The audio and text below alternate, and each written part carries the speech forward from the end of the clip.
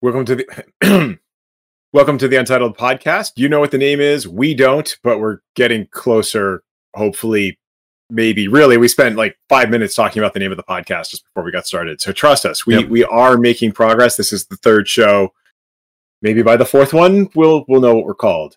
I'm Ken Newquist, 40-something geek dad, comic book fan, and outdoor enthusiast who does not get outdoors nearly enough these days.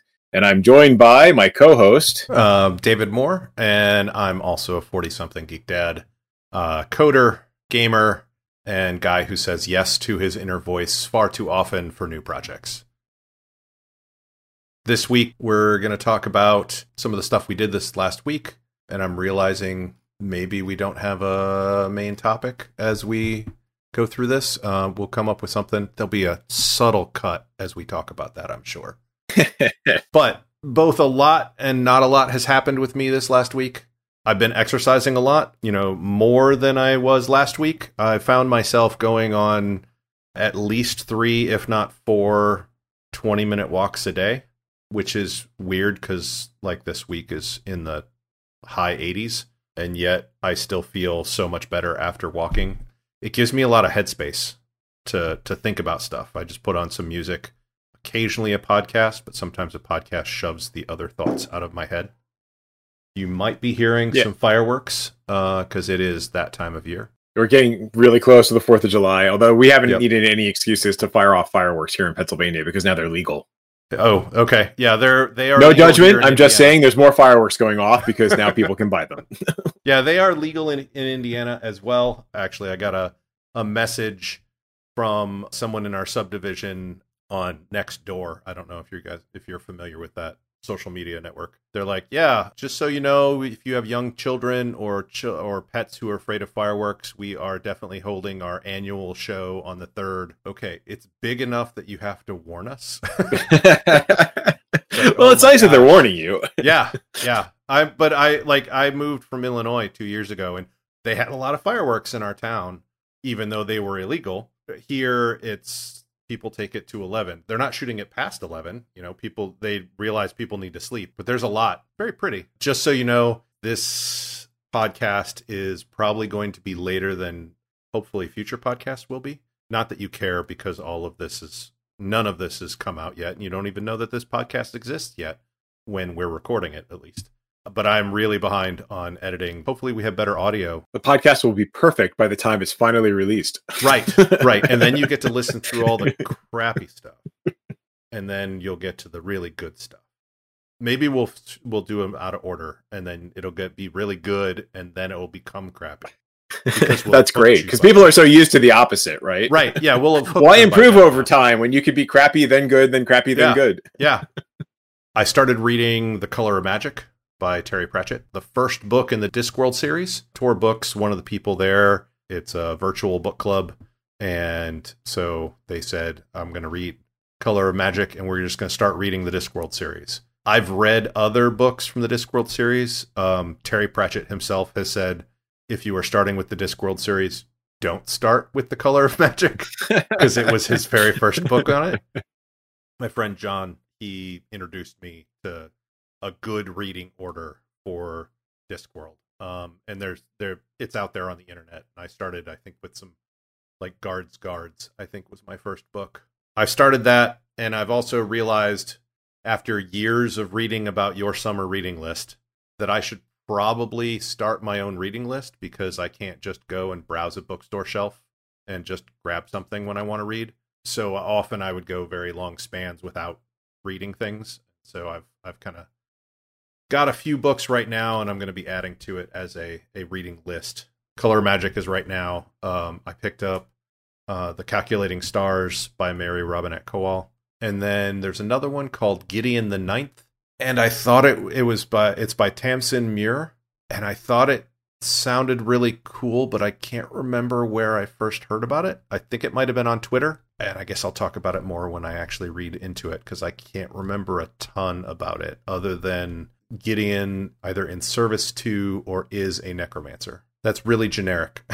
So I'll have it. It was pretty cool when I read about it enough that I immediately bought it on Kindle. So I'm gonna partly steal probably one of your segments, which is the fact that we finished our last segment of Tales from the Loop. As we mentioned last time, Ken and I were playing in a game of Tales from the Loop with some friends, and we finished our last session this last Friday. I had a lot of fun with it. It's a fun game, and I realize I'm way out of practice with narrative style games, which is what that game tends to lean toward. Our group really started to kind of come out of its shell or get more enthused, at least it seemed to me, when we focused more on the kids and their background and their interactions rather than the adventure itself. And so since I was running a module, which is what I don't normally do ever, all the way back to when I first started gaming, I will take modules, I will steal from modules, but then I will run my own game. And this time I ran the module, and it felt like sometimes like you as a player, not you personally, but like the group, I should say, was like waiting for the next shoe to drop, or the next, like, here's your next hook that you must follow, is the way that it kind of felt. And I want to play more, either play or run, because Tales from the Loop seems like one of the things that, like, if like you or anybody else in the group wanted to run, I could make a kid, and then their kid could just be off at grandma's house for the weekend, and just do that. Yeah, I think that would be really easy. I think, as the book also talks about, like I think it's a campaign landscape, or the story landscape, where, like, it's almost like it's sandboxy, right? I don't want to call it a hex crawl, but like there are encounters in the land, and then you're on your bike and running around the land, and I guess if you're on your bike, you're cycling around the land, but you're going from place to place and you're encountering things, and then stuff just kind of happens, right? So there could be the broken down robot in the woods, and you guys let's go play in the woods, right? Like I think it was fun. I mean, I certainly enjoyed it. I think it's always challenging to learn a new game. I think that the challenge for us as kids was figuring out how to build up those social interactions between the kids. I think the game kind of expects that you're going to have these cutscenes where you're and now it's Saturday morning. What cartoon are you watching? And wait, your parents are fighting in the background. What do you do? Right. And I think the challenge is, like, the thing I was thinking about, there's nothing, I don't know if that kind of narrative responsibility should be falling on the game master, or like the characters, the player should be taking more ownership. It doesn't have a mechanic like Fate does, like when we would play Spirit of the Century, where I can compel this aspect of your character. Right. Like, you may not want to actually engage in this thing, and if you don't want to, that's totally cool. But hey, here's this cool little, Fate chip. If you want to, buy what I'm selling, we can have some fun with this, right? Yep. And so I don't know that Tales from the Loop necessarily has that particular mechanic to encourage those kinds of things. Yeah, there's not an economy in that sense. It's much more of a, you kind of offer, but the other person can always refuse, or like a player can call for a scene, of like, hey, I want to do this, but there isn't like a point or fate point or anything like that sort of economy to facilitate that. It's just whenever someone wants to do that, they kind of offer it up, and fitting those in naturally feels like that's hard for me, at least with this group currently, because none of us have played together before. Like you and I have played in a game before. I've played with Natalie before separately years ago. And then Taylor. Yeah, I thought it was Taylor. Obviously, I have not played with him before because we just met. So, yeah, overall, I think our group was also kind of still gelling together and understanding each other when the game ended. So, I'm hoping we continue. The call is out there for the group to say, hey, let's keep going, and we'll let you know if that actually happens. But Tales from the Loop itself, especially if you like a narrative game where you have some ad-libbing, and you have like proactive players who say, hey, I want to go do this. This is a good game for you. I agree, and I think it's also a fairly forgiving game. I mean, it is meant to be, you're playing kids, so the kids are never going to get hurt. We talked about that before. But even within the game, there's a lot of different ways to pull in, like to help each other, and to pull in extra dice and build up that dice pool. Now, if I built up the dice pool, I'm not going to roll any sixes, which are what are successes, because that's the way I was rolling in this game. Those dice will be purged and replaced with new dice if and when we get to it. It was kind of weird. It was kind of weird watching all those dice rolls. The bigger the pool, it seemed the less likely people were to succeed, even though you only need one success on all those dice to get a basic success. But I remember Taylor was rolling like 8 dice. It's like, this is my character's signature skill: 8 dice, 0 successes. And so it does give you these opportunities. Like, there are ways to re-roll because you have luck points, and so it does. It like, that's why I say it's very forgiving. In so much as I've played other games where it's like, well, you lost, so now you lose a limb. It's not that kind of a game. Yeah, it's much more of like Spirit of the Century, Dresden Files, Fate in general, or some other games that are similar to that, where Blades in the Dark is also similar to that, where failure makes the story more interesting, not as a roadblock to stop things until you figure out a way around it. So like, you can still succeed in the action, but there's a consequence for that action. Like at one point you guys were trying to move a big pole, big heavy pole, and if you had failed, you would have been fatigued. So you would have moved the pole, but it would have taken something out of you. And so now you have some penalties for the fact that you're fatigued, on your dice pools. And then it's super easy to call for a scene of like, hey, I want us all to go back to our hideout and talk about some stuff. And then all of those temporary conditions just go away because you take some time and, you work through being scared, or you rest a little and your fatigue is gone, or you put a Band-Aid on the cut, that sort of thing. Right. And it's only when you've taken multiples of those conditions and don't have a chance, or you've pushed yourselves to keep going when maybe you guys shouldn't have as a kid, where you can get like, you fell off your bike and broke your leg. Okay, well now that's a more long-term thing, and now you have a cast for the rest of the summer. Yeah, I like it. It's a neat system.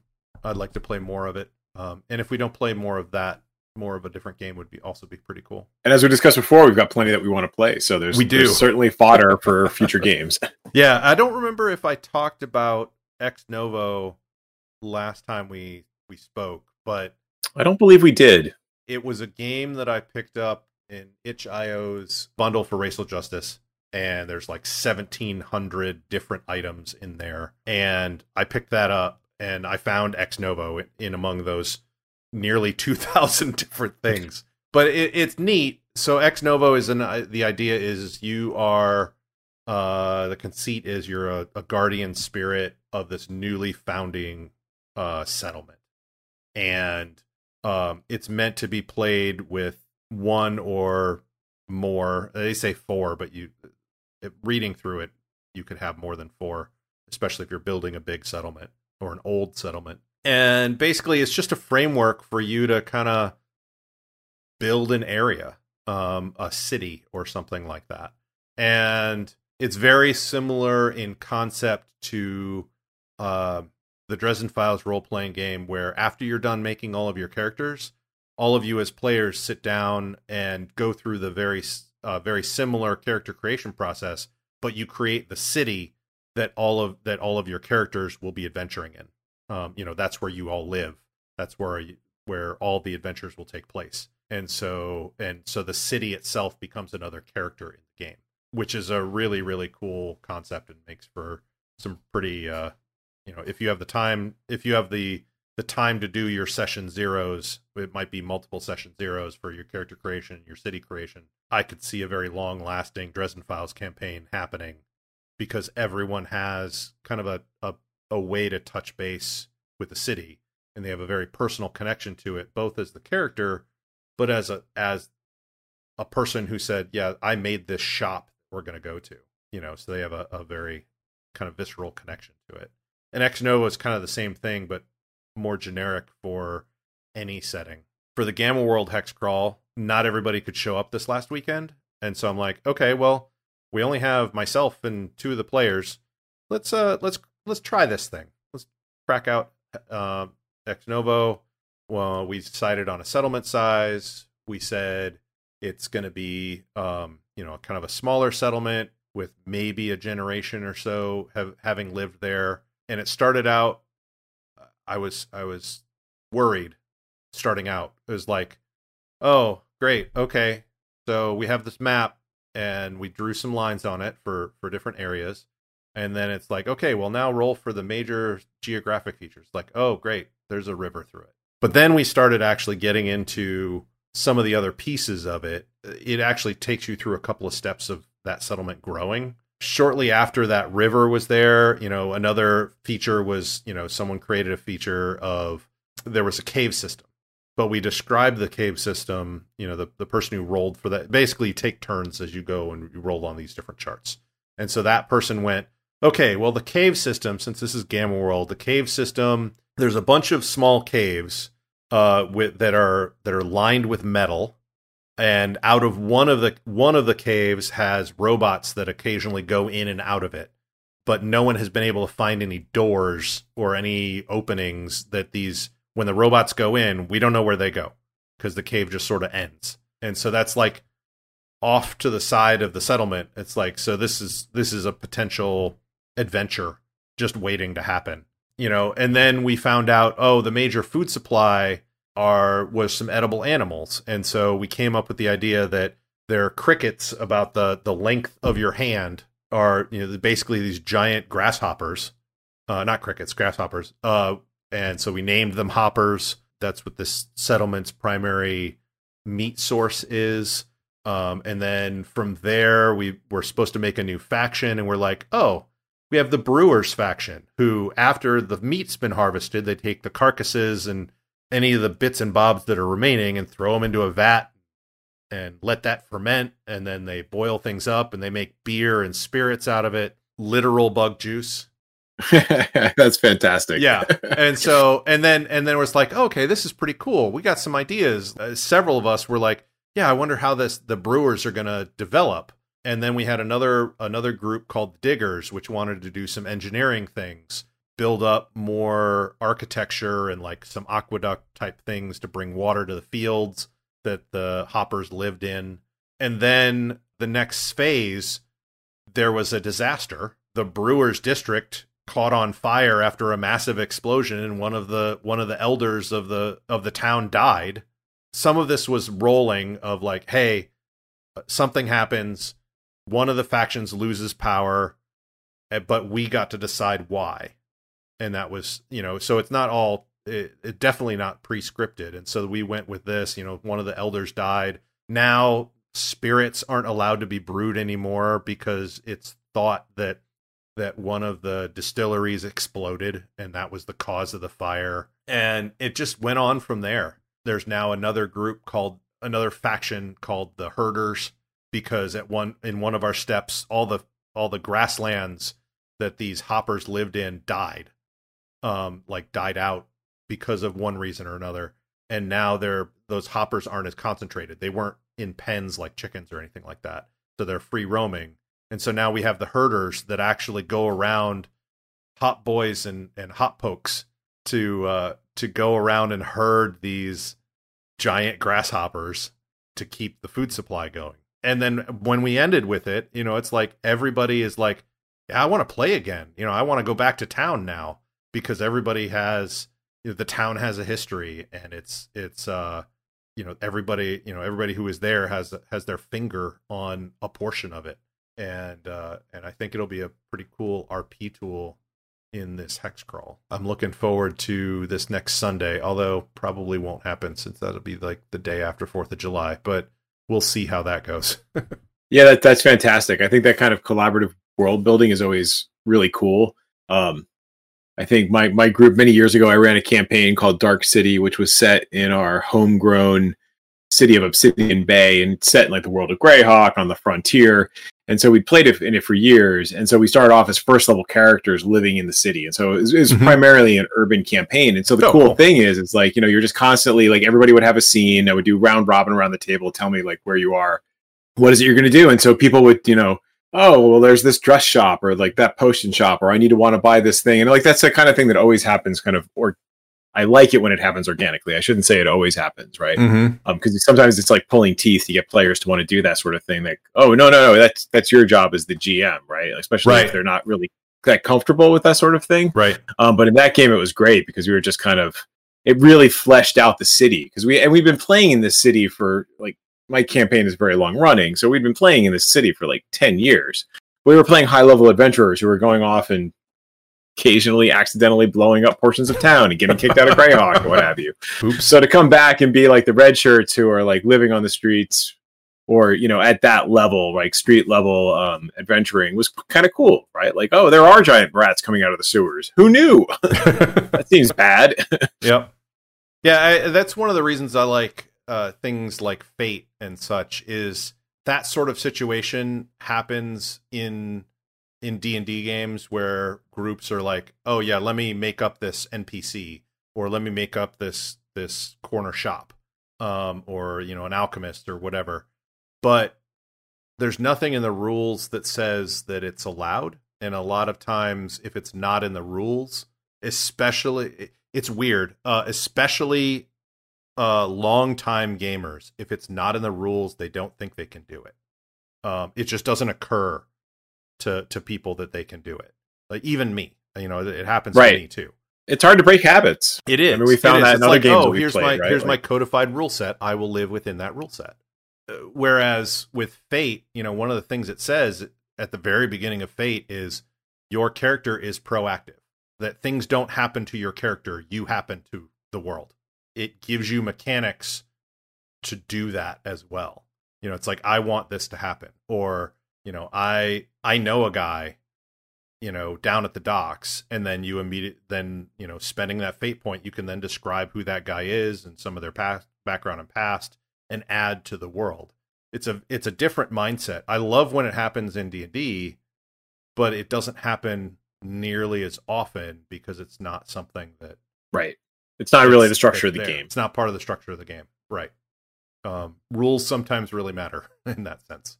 Right. Yeah. I think sometimes they need that incentive. I've played games like I played the Battlestar Galactica game. We did a play test of that many years ago, and it's using the Cortex system, and it has it has kind of like a reward system where there's bonus points that you can use to spend to increase your dice pool and what have you. And so when I had play tested it at Gen Con, the GM had said like, basically the rewards should flow like rain. Yes. And it created this really cool dynamic that pulled people out of their shells. And like, so like it was setting up this reward system that really just like people who were playing this game and like, they just like, I just don't know how they're describing it. They came out of their shells and they were just really into it because the game was really rewarding. It was either impressive or pathetically sad. I finally made it to the final temple in Legends of Zelda Ocarina of Time. It's only taken me 22 years. I mean, I started playing this on the Nintendo 64, and I am finally now in the freaking final temple on my 3DS. So okay. So you have the easier water temple. I did have the easier water temple. So I read up on the old water temple, and it was very hard. Yeah, I actually still have my Nintendo 64 and Ocarina of Time, and my kids have played it. I don't know if they've actually completed the whole thing, but yeah, that's the original water temple. I hear it's better on the 3DS than it is on the Nintendo 64. I don't really remember it being super hard. That was a long time ago. It's a multi-dimensional. I think what's challenging about it, it's multiple levels, and you have to like solve different puzzles to get the water levels to go up, and there's it's put on boots and sink. And... Yeah, it's a very tough puzzle. I got stuck on the Shadow Temple, I think it is, where you're fighting this guy who's got like two big hands that come down and do like a bongo type thing. And I just could not beat him. Like last summer, I was gonna say I'm gonna beat this game, and I got to that point and I got stuck, and I didn't beat it. I kind of ran out of time, and so this past late spring into summer, I've been playing it, and I actually I beat that boss, and I have finally gotten onto the final temple. So maybe I will actually complete the game this summer. All right, and then on to Majora's Mask. No, my son has played it. It's fun. It's fascinating to talk about with my son about these things because he loves Zelda. He's played all the different Zelda games. And so now he's 14 now. And so he's getting to the point where he's getting nostalgic for the games when he played when he was younger. Mm-hmm. And, he had gone from Ocarina of Time to Majora's Mask. And that's a trippy game. I mean, I've read about it. I certainly know what the deal is. And he's like, I didn't really understand what it was about because he was playing it when he was like 8. Right. And so, it was hard for him. And now, at 14, he's like waxes nostalgic about having played this game. And now I'm actually understanding and thinking about playing it again, just to be able to experience it as a, not quite a grown up, but, right. As 14, you understand the world a little bit better than when you did when you were 8. Right. 6 years of experience. Yeah. I think my next game, I'm either trying to talk myself into it or talk myself out of it, is Dragon Quest 11. Which is Echoes of an Exclusive Age, the definitive edition, which came out for Switch. And so this is a Japanese-style RPG. Dragon Quest games are these huge, massive, sprawling games. I think I played the Dragon Quest 9 on the DS and then 3DS. This is one that took me 5 years to complete. I spent 200 hours playing it. And it's, so it's got kind of the grind mechanic where, I couldn't beat that boss, so I guess I have to go off and do, kill slimes for a couple of hours until I level up and can go back and face it again. But it's really good. I mean, I very much enjoyed the story of Dragon Quest 9, and Dragon Quest 11 introduces this kind of flashback segments where apparently there are dungeons, because all of these, it's an RPG, right? They have to have dungeons. Right. Some of the dungeons are flashbacks to previous versions of Dragon Quest, like Dragon Quest 3 or 4 or whatever, and you play them in 16-bit graphic mode. Oh my gosh. Nice. Which I'm like, I think I have to play this. Yeah. I mean, it'll take me until I'm 55 to finish it, but so this is an investment. Yep. But and it looks great on the Switch too. So I'm torn because I know how getting sucked into this game will do to me, but it is a cool mobile game. And the other cool thing is at the time when I first started playing Dragon Quest, I was looking for a cool RPG that you could just take with you. Mm-hmm. And this would be a cool RPG that I could take with me. Yeah. Yeah. Yeah. It was it was my go-to game for going to conferences, or, you're on a plane going to Seattle or something, or, Portland, and you're on the plane for 5 hours. You can only watch so many movies. Whip out Dragon Quest and, you can play it for 2 hours. So it's not really a problem right now because we're not really going anywhere, but, yeah, my problem with games like that is playing it outside of those free time windows. Just not oh yeah, I left it at this part. But yes, it might be that is hard. Yeah, it might be a day or so before you have that span of quote unquote free time, or where you're traveling or whatever. But it's do I want to wait that long? Can I just not do this other thing that I'm supposed to be doing? So exactly, which is why I say I'm either talking myself into it or talking myself out of it. I haven't quite figured out what I'm doing with it. So as you mentioned, I do have my summer reading list. It's a more manageable summer reading list. Last year I had something like 19 books on my summer reading list, and thus I didn't finish it until February of this year because I may have what's the saying? My eyes were bigger than my plate. I took on entirely too many books. Yeah. So I won't go overly long because I know we've been chatting for a while, but I read The Unicorn Project, which is a follow-up to The Phoenix Project, which is a novel about DevOps. So I don't know, for people in IT likely have heard of The Phoenix Project. The guys who wrote that went on to write the DevOps Handbook. And whereas the Phoenix project is really about taking kind of a traditional IT organization and applying agile and lean methodology to it. The Unicorn project is more taking it from the perspective of you're a person who already has these techniques coming into a dysfunctional organization. These are books that can be very stressful to read if you've been in IT for a long time, because it sounds like I need to read this book right now with my current project. Yeah, it's I would read. I mean, I recommend that the Phoenix project is the better book, and I think it's cool because everybody has been in that IT project that we could, like, there was just the IT project from hell that is just, it seems to be going wrong in all of the ways. And especially with traditional like waterfall style project management where, well, we have this project plan, we wrote it 12 months ago, and now you're at this point where the project plan really isn't holding anymore, but people are trying to hold you to the project plan, but you've learned new things and like you're just stuck in this terrible place. And so both of these books are about talking about different techniques for dealing with that. And so it was very invigorating for me to read these books. I very much enjoyed them, but I would start with the Phoenix project. Okay. My current client, it's like 2 years worth of code of I've come in because they changed all of their top level management of this project because the project was moving what they thought was super fast for 2 years, but really it was get these features out the door. I don't care what the code quality is, just get the features in. And now they're running into a bunch of problems and have been for a while, which is why they made this change in management of like, let's slow down now and actually make the code quality good so that we can actually put features out fast. The slow is smooth, smooth is fast sort of mentality. And I was brought in for one of the code quality things because I have a good knowledge of Angular and oh my gosh, this is literally the worst code base I have ever worked in my 20 plus years as a software developer. It's getting better. It's been getting better. And I'm very glad to see that, a majority of the team wants it to be better. That's a big, big thing. But dealing with that code is hard. So, I think the Unicorn project and the Phoenix project might be something that I should put on my reading list as well. Yeah, they're reasonably fast reads. I mean, the Unicorn project might also be a good starting point. I mean, so in the Unicorn project they talk about kind of like 5 different ideals, and so one of them was focus, flow, and joy. And as a programmer, you shouldn't be sitting there beating your head against the wall. There should be a flow to your work that makes sense. That is leading to like productive releases of code, right? And you should actually enjoy it while you're doing it, right?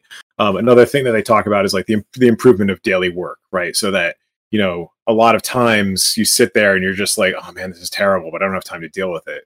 Building into the organization, no, look, like if we all hate this, why don't we fix it? Right. Which is also what the Phoenix project gets into. Yeah, because if you're at the point where you're hating the code that you're in, like you're not going to do as good of a job coding, but also you probably hate the code that you're in because it's not written cleanly. Another book that I love is Clean Code. And that's a book that I heartily recommend, and I still haven't finished reading it. But just we spend as coders, we spend 90% of our time or more reading code, not actually writing it. So the faster you can read it, the more time you will have to write it. And so a lot of the code that I'm dealing with right now is, I have to put this feature in. Let me just add on to this existing component and get it done. And okay, it's done. Rather than taking a moment and going, should this be a new component? And then this other component just calls it, and then I can reuse that component somewhere else or whatever. Because right now I'm dealing with a 5,000 line component and 3,000 lines of HTML for one component. And I'm used to large components being maybe 300 lines of code. And like 50 lines of HTML, and that's large for me. This is an order of magnitude larger.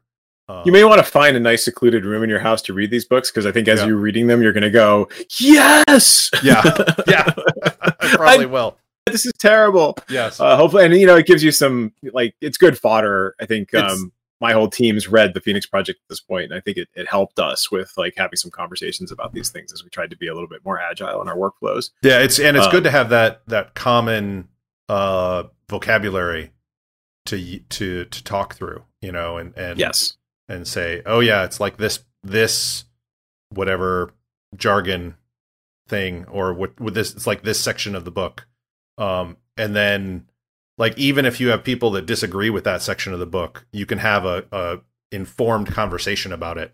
And then what I find is as long as it's consistent in the way you handle things, that's usually a great starting point to make improvements on. Exactly. So those are IT-oriented novels, which I never thought would actually be a thing that I would read, but I did, and I enjoyed them. Another book that I've read on my summer reading list, actually I'm reading it right now, is called Fall or Dodge in Hell by Neil Stephenson. So it's a follow-up to, I love Stephenson. Snow Crash is one of my all-time favorite books, which is a cyberpunk novel from many years ago at this point. Yep. It's an indirect follow-up to Cryptonomicon, which is another one of my favorite books. And so it's also a kind of sequel of sorts to Remedy, which came out, I think, in the early, it was like 2003 or something like that. I have not read that one yet. And so the setup for it is it's basically taking one of the characters from Remedy and throwing him into a virtual world. So this happens very easily early on in the book, so it's not a spoiler, but the main character, Dodge, dies and has his brain scanned. And then the digital infrastructure comes about to upload his brain into the cloud, and then they start running the simulation of his brain. And so the story is the evolution of the real world as well as the evolution of the virtual world. And it's good. I mean, it's Stevenson. It's not necessarily Stevenson at his absolute best. I mean, the man in Cryptonomicon, he wrote what has probably been the single best description of someone pouring cream into coffee, right? The way he described putting half and half into a cup of coffee and it bouncing off the bottom of the cup and coming back up again. I'm like, and clouding over. Yeah, it was just like the poetry, right? I could never have written it this great. Yep. So it's a good read. I'm enjoying that. And then I also just finished Bone Silence by Alistair Reynolds, which is it's set in a far future version of our universe, of our solar system, where we've broken down all the major planets and built space habitats out of them. Cool. And there have been the rise and fall of multiple civilizations. So it kind of sounds a little bit like Numenera. Okay. And so, but with space pirates. So you have sailing ships, which have solar sails, the sun's still there, thankfully. And so you have these sailing ships that go between the different habitats. And there's a subset of people who explore these lost worlds called baubles. And so a bauble is basically one of these worlds that has some sort of energy shield around it. And when the energy shield falls, you can go in and like look for treasure, basically. And the idea is to get in, defeat the various defenses that are in place, and get out before the bauble seals up again, and you're lost in time and space for kind of like a Brigadoon sort of concept. Yeah, where the town appears every couple hundred years and then disappears, and if you're still in it, when it disappears, you stay there. Yes, exactly. And so there's 3 books in this novel. I loved the first one because it had all these baubles and like the exploration of those things, but it also had this main character named Bosa Senin, who is I think I'm pronouncing that wrong, but whatever. You guys don't know. You haven't read the book. Where she's this space pirate and is raiding the shipping lanes, and so the main characters kind of get caught in her wake, and they have to deal with her. And then the larger overarching story deals both with these baubles, but also the mystery of the rise and fall of these different civilizations. And so I really enjoy Alistair Reynolds. I think he does an excellent job of world building.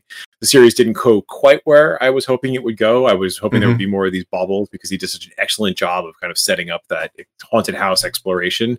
I'm hoping he'll release a collection of short stories at some point where he revisits that sort of thing. But it was a good read. It was fun. It was fast. It was perfect for summer. Cool. There's a bunch of other books on my list, which you can read over at nuketown.com. I have a tradition of reading Hellboy novels when I go camping. So that's the other thing that I'm going to be doing, is reading a bunch of Hellboy. Did not know there was novels. Graphic novels. Okay, you said novels. Well, there is actually a novel. My daughter picked up one of those. Wow. Okay. Actually, I think it's a collection of short stories. But I misspoke. I meant graphic novels. So how many Hellboy graphic novels are there? I lost track years ago. If I could show you my bookshelf, a lot. There's probably well, so I think there's like probably around 18 actual Hellboy between the original Hellboy titles and then Hellboy in Hell. Then it spins out into BPRD. Right. BPRD, right. And so that's got like another 20, 30 books. I've actually read all of those. I've been slowly reading them a couple every summer for the last 10 years. So now I'm on to like the backstories and like the side stories. So I'm reading like they released a series of 1950s Hellboys. So he's like Hellboy as just quite like kind of in his late teens, 20s, I guess. Okay. Wiping up the Nazis after the war, dealing with Russians, that kind of stuff. Cool. And Abe Sapien. I'm reading the Abe Sapien book. So that's the Fishman from the BPRD books. Yeah, I'm most familiar with the movies. I've seen a couple of I've read maybe one or two of the comics, and I've seen a couple of the cartoons that they did. Oh, those are very good. Yeah, and so a lot of those are based off of I think is one of them novels. But they were based on the graphic novels, and those were pretty good as well. Hellboy reminds me of another comic series that I don't know if you're familiar with, Atomic Robo. I'm familiar with it, but I haven't read it. Okay. Basically, similar sort of concept to Hellboy is back in, I think it really was World War II. Basically, someone invented a robot powered by atomics, but it's sentient. And then, like, from then up until modern day, it follows Atomic Robo through all those years.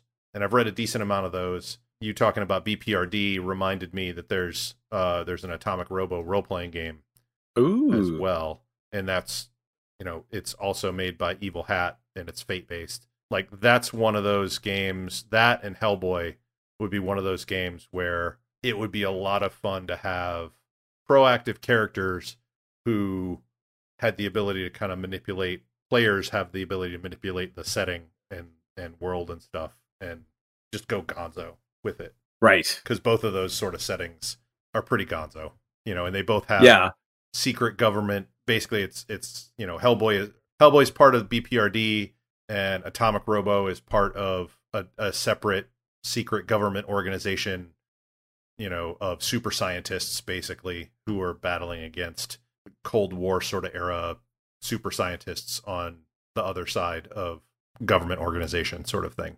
And I think there's even a rival government organization that trips them up every so often and things like that. So they're both very similar, and I'd love to play in either universe. Yeah, no, the thing I always loved about Hellboy and why I love reading them by campfires is as a kid, I read way too many ghost stories. I was obsessed with mythology, and I just loved reading and I had like all the Time Life books, right? And my parents would like get those for me when that was still a thing. And they had all of these like fantastic ghost stories in them, and like this, and not just ghost stories, but like the myths and legends of various cultures and what have you. And Hellboy loves to play with that kind of stuff, right? Yeah. Like, they're mixing up those investigations. And so having a game where you were having that similar sort of tapestry that you could pull on would be pretty cool. That would be cool, because it's so weird, right? Like and some of these legends, like you see in the Hellboy animated series, right? Like they're just, which is in no way judging other cultures, but like even traditional European cultures, like there's just some strange legends that people came up with that, like in the modern era, you're like, wait, what now? Right? Like the whole night terrors, right? Now, today we know that we have sleep paralysis. But people were thinking like when your cat jumped on your chest that it was sucking your breath out. Well, no, here you're trapped in a dream and your body can't move yet, and you woke up and you think your cat's stealing your breath. Those kinds of mysteries are fascinating, and I love reading about them. So, yep. I remember those Time Life books as well. I checked them out from the library. Didn't have a copy of them, personally, but that and Irish Ghost Stories and basically that whole section in my school library I went through most of it when I was in junior high. I think is when I was really into that. Kind of forgotten about that. So we're pretty far into recording here. Normally we do like a general topic, and as I said at the beginning, we didn't really have a general topic, but we thought we might get one by the time we got here. I'm now getting more fire. It's now dark, so more fireworks are going off outside. The room where Ken is in is getting pretty hot, and we've talked for a long time. So we're going to save this general topic, which is probably going to be like reading and consuming different media on audio, via print, via Kindle, etc. We're going to do that next time. Thank you all for joining us. We were glad to have you again. Unknown audience, because we still don't have a name and we haven't released any of these things. But we do value your feedback. Back in the days of Dragon Magazine, it was months before a letter got written and published, and then another couple months before someone wrote back. It's just fine sending us feedback for episode 1 a year after it came out. Go ahead and do it. Again, I'm David Moore. And I'm Ken Newquist. And this has been our Untitled Podcast. Yes. All right. Have a great day, everybody.